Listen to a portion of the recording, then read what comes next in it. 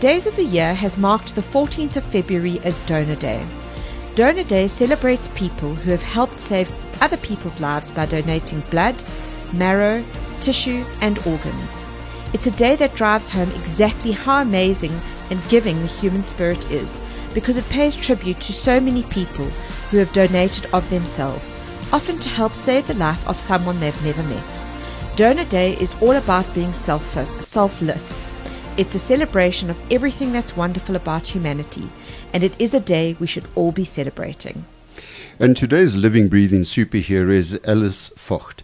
Alice was born with cystic fibrosis and had a double lung transplant in 2018 at the age of 23, and then again in 2017 at the age of 33. She's the first person in South Africa to survive 2 bilateral lung transplants and has participated in 3 World Transplant Games. She is the financial director and co-founder of the TEL, Transplant Education for Living Legacies organization, which was created with the aim of raising awareness about organ donation and informing the public of the need to tell their families of their wishes to become organ donors. It also provides a support group on Facebook for patients pre and post organ transplant. And by the way, she also just works full-time in the financial sector, loves to exercise, and spends time with her sister's 2 children. Welcome, Alice. Alice, it's such a pleasure to have you with us. So, Alice, in terms of TEL, I think TEL is brilliant, and I learnt about it when you ran the tattoo campaign last year. So just to fill our listeners in, you ran a campaign where you could go off to a tattoo studio. You had various relationships with various tattoo studios. She was 19 at the time, 19-year-old daughter and myself went off to Tinta Loca. And we had really they're the inverted commas, I hope I've got that right. We've had those tattooed on our wrists where our pulse is. And it's really a brilliant campaign in that firstly, first responders would know that we are organ donors, so they wouldn't have to look for our licenses or cards or anything like that. We've immediately told them that we are organ donors. And also it's a talking point. So people often say, why do you have that tattooed on your wrist? And I can tell them that I'm an organ donor and help to spread awareness. Why don't you tell us a little bit about that campaign and the successes thereof? Yes, so the main aim of the campaign was definitely the talking point thing, because we can't expect all paramedics to be aware of the tattoo, etc., etc. But the awareness thing, creating awareness, and I mean, you can be sure that your family know your wishes if you've got a tattoo that states it or makes it clear. And then also even strangers or friends who don't technically need to know your wishes, but it sparks a really great conversation. And also it's just a fresh take. I mean, it can become a tired subject, I think, talking about organ donation and death and trying to convince people to talk to their families about death, etc. So I think the tattoo thing is just something new and fresh, and yes, it's just something that people can relate to, I think. Well, Alice, my family actually come from a family of transplants. My mom actually gave her twin brother a kidney. So it made an enormous difference in his life. And I mean, I think they gave him at the time about 5 years to live, and he lived for 21 after the transplant. So I think what people need to hear is how the donation of organ can change somebody's life. How has it changed yours? It's absolutely day and night. I mean, it's chalk and cheese. Before my first transplant, and I would say I had a degenerative disease. So, I wasn't born completely unable to breathe. It just got worse with time. So the last 2 years before my transplant, I would say I was mostly housebound. I had to be on oxygen 24/7. So you had your oxygen concentrator at home with a 15-meter long pipe so that I could walk around in the house being on oxygen. In the end, I did get a portable oxygen concentrator that had a battery power of about 2 hours. So I could go out for 2 hours, which is very stressful, but it's better than nothing. And I mean, load shedding was a problem. If there was load shedding, I'd have to try and make a plan to go to someone else's house who's on a different schedule and get my dad or someone to load the heavy oxygen machine into the car, drive to someone else's house. I couldn't even drive my car anymore because I didn't have an automatic car. So just changing gears and having a steering wheel that was tough to turn, I couldn't do that anymore. So I had to drive my dad's car, which was automatic and a sedan, and he had to drive my car. It was disruptive in many ways. I also, by then I'd finished my degree, but I couldn't actually start working because I was too sick. If you wake up in the morning, I had to do approximately 4 hours of breathing treatments, inhaling medication, followed by physio, followed by taking a nap and recovering from all of that, followed by trying to eat about 4 times a normal person's calories. So yes, my entire day consisted of trying to keep myself alive. And then when you go to bed at night, after all of that, the next morning you just wake up and your lungs are filled with mucus again. You feel like crap again, and you have to do all of it all over again. And this is at the age of like 22, when your friends are falling in love and starting new jobs and, moving out of their houses and becoming independent, and you are just becoming less independent. And at certain stages, I was so sick and I struggled so much to breathe that my parents had to help me to go to the bathroom, So that was life before transplant. And then afterwards, it's like a miracle because I walked out of hospital 2 weeks after my transplant, being able to breathe without oxygen, didn't need a wheelchair, could walk to the car. And ever since then, it's been life-altering. And even though I had rejection of my first set of lungs after 10 years, it still wasn't as bad as it was before my first transplant. So even when the transplanted lungs were failing, it still wasn't even a patch on how bad it was with the original lungs. Alice, that's just the most remarkable story. A story of such incredible courage. And also, I think, bringing so much into it with regards to things that we wouldn't think would affect, we moan about load shedding, I can't cook or I can't watch TV or whatever, not really thinking of the incredible impact that it has on people who need electricity so badly just to stay alive. So I think thanks for sharing that with us, because it really is a story of tremendous courage. No, it's a pleasure. And yeah, sometimes I still find myself, it's been 13 years now since my first transplant, and it's like your body does forget, Sometimes I sit in traffic and then I'm annoyed by traffic, because the traffic lights are out and there's potholes and this and that. And then I have to remind myself, I'm like, get a grip. Like, it's not bad. Like, at least you're busy driving back from work and, you're being normal. Like, don't be pathetic, don't complain about the load shedding, etc. So, you can't blame people for not thinking about all these things, but it's a good reminder every now and then, even to myself, that, load shedding, etc. is not the end of the world. And in terms of the process, Alice, what was the process and how long did you wait for the transplants? So back then I was living in Port Elizabeth, which has obviously no transplant unit. And at that point, only Johannesburg did lung transplants. So I had to come up for a consultation with a doctor at Moore Park and meet him and just try and see, like, can I get a transplant? Am I eligible? How does this work? Am I sick enough yet? So I had to fly to Joburg, do all of that. And at that point, the doctor said to me, like, you're a late referral for transplant. You should have been on the waiting list already like a year ago. So the process is to get whoever your primary physician is to actually refer you for transplants to one of the transplant centers. And you hope that they do it in time, because not all doctors are aware of the options out there. I had to almost research lung transplant on my own and find the right doctor to see about it. So then they assess you. So they do what they call a workup, where they admit you to hospital for about 3 or 4 days, where they test everything. They basically test every single organ in your body to see, what are they dealing with, and basically to see if you are healthy enough for a transplant, because it's such a big operation.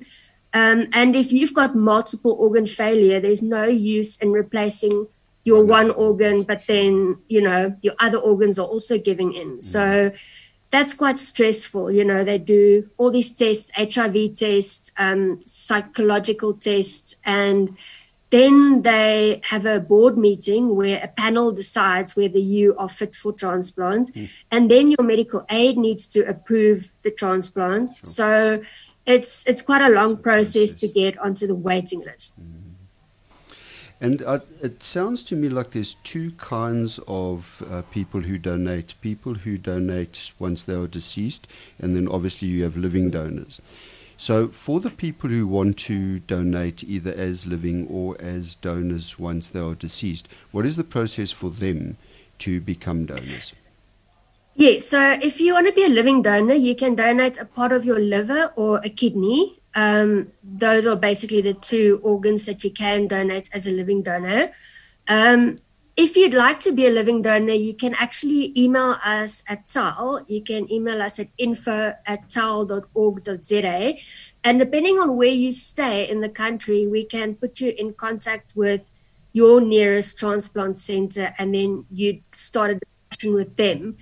In terms of being a deceased donor, which is, what's needed for all the other organs and tissue, the thing that happens in practice is a transplant coordinator will go to your family and ask them. So they don't actually look in your wallet to see were you registered as a donor, or they don't look on any database to make their decision from there. So the only thing that impacts, or that what will have an effect, is if your family agrees.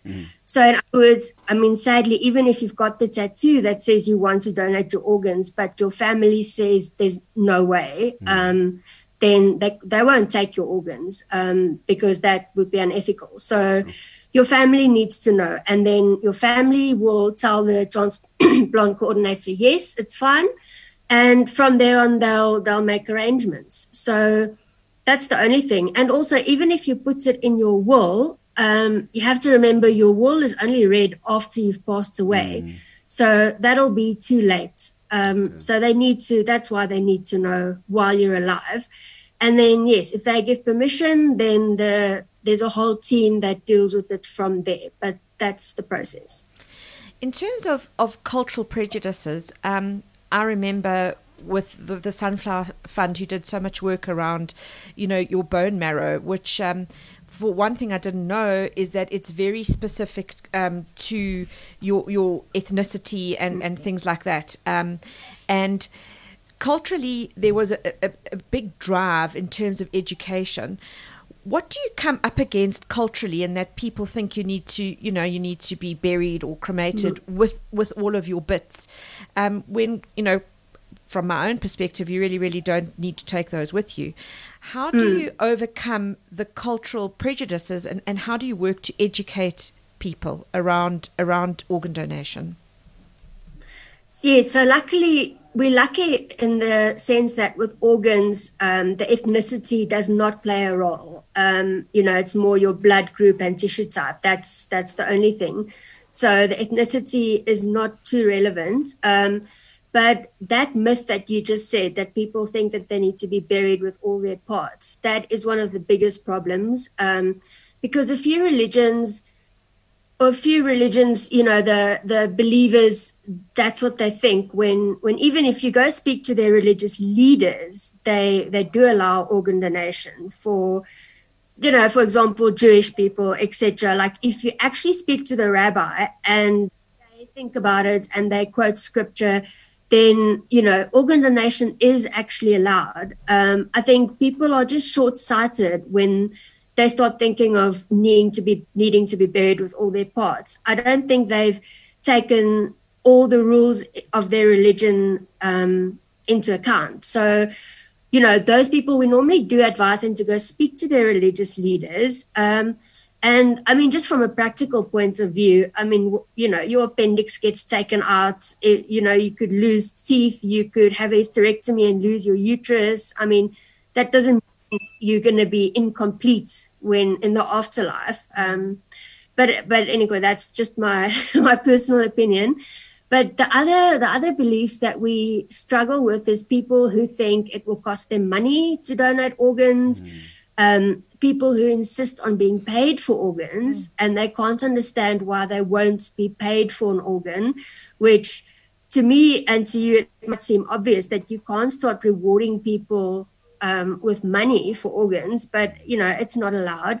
And some people think that paramedics won't try to save you if they think that you're an organ donor. They're just going to want you to die so that they can use the organs, which is also quite bizarre if you think of the practicalities. But yes, I mean, we just try to, face each myth as we encounter it.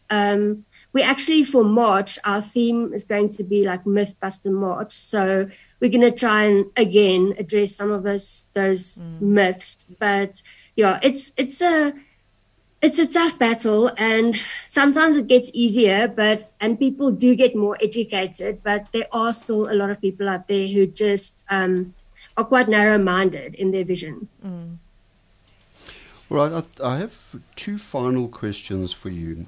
The first is that I think for the person who is donating and for their family, the idea that when you die, somehow you are going to be cut up. There's this idea that somewhere in death there needs to be a level of dignity. So I think just to talk through the assurance of the fact that when somebody dies, that their body is not just treated, like you say, with, that you're not going to be saved by the paramedics, but that there will be a dignity, because the dignity afforded to the person who gets the organ is enormous. So that dignity is passed on. It's not something that defiles the dead. Yes, no, that's a very good point. And I'm very happy to report that I actually think that the person donating the organ probably gets more dignity afforded to them than the person receiving the organ. I've been in ICU and there's absolutely no dignity involved there. But I know that they've instituted or instated this thing that they call the donor pause, where the theatre staff and the doctors actually now do like a minute of silence even before they start procuring organs. Amazing. So there's definitely a big thing surrounding, showing respect to the body of the person who has passed away. And I know that they treat it as a normal surgery. So, they don't hack you open and just, treat you like a piece of meat. They really do it carefully. I mean, they have to. I mean, the organs have to be taken out in a very specific way, not to do any damage to the organs. So they're really extremely careful. And then afterwards, they, stitch the body back up properly, because, I mean, some people want open casket funerals, etc. So they really treat it like a proper surgery and, do all the effort. Even if you donate tissue or bone, I know that if you donate bone and they take out a bone in your leg, for example, they replace it with a prosthetic bone, just so that the shape remains the same. And, in the end of the day, the person doesn't look different and it doesn't seem like, there's been any sort of disrespect paid towards the body. Amazing. So in concluding, we've spoken a lot about your body and your organs, but in terms of your life and your mental health and your ability to play with your sister's children, what has it meant to you in terms of your subjective experience of the world to be given a new lease on life? I would definitely say it's made me super grateful. I mean, I would say almost every single day I think of my donors, both of them, and I mean, I've been able to do things in the last 13 years that I've never been able to do before my transplant. I can almost say it's been the first time that I've been able to breathe properly, because before transplant, my lungs were never healthy.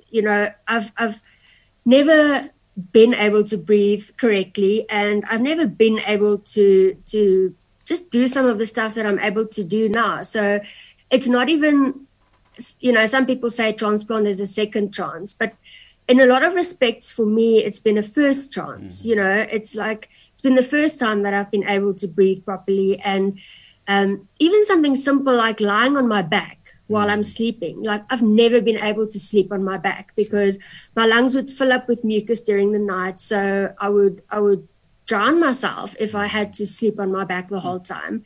So, being able to do that every morning when I wake up and I am lying on my back, then I know like this is a gift, and I wouldn't have met my sister's children if I hadn't had these transplants. I mean, just in the world, like I would have missed so much in the last 13 years. I often think like, who would have been president when I died? Like who would have, just political stuff, society, like there was barely even Facebook when, when I had my first transplants. Like so much has happened that I've been able to experience that I wouldn't have.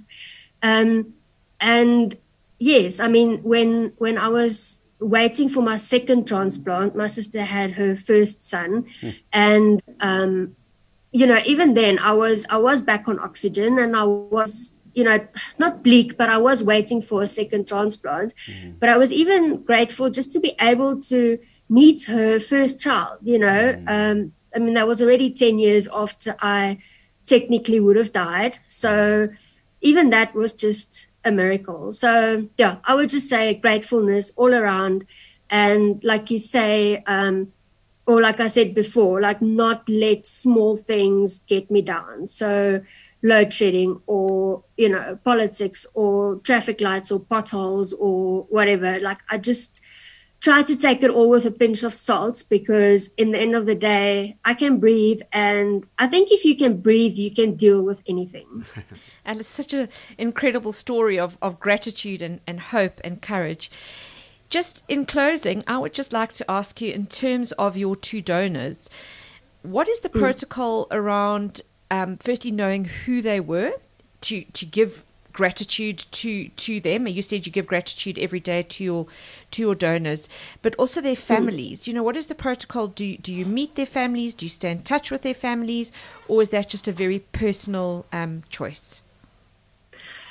So the rules are that you're allowed to write a thank you letter to your donor family as soon as you feel ready. It's not compulsory, so it's up to you.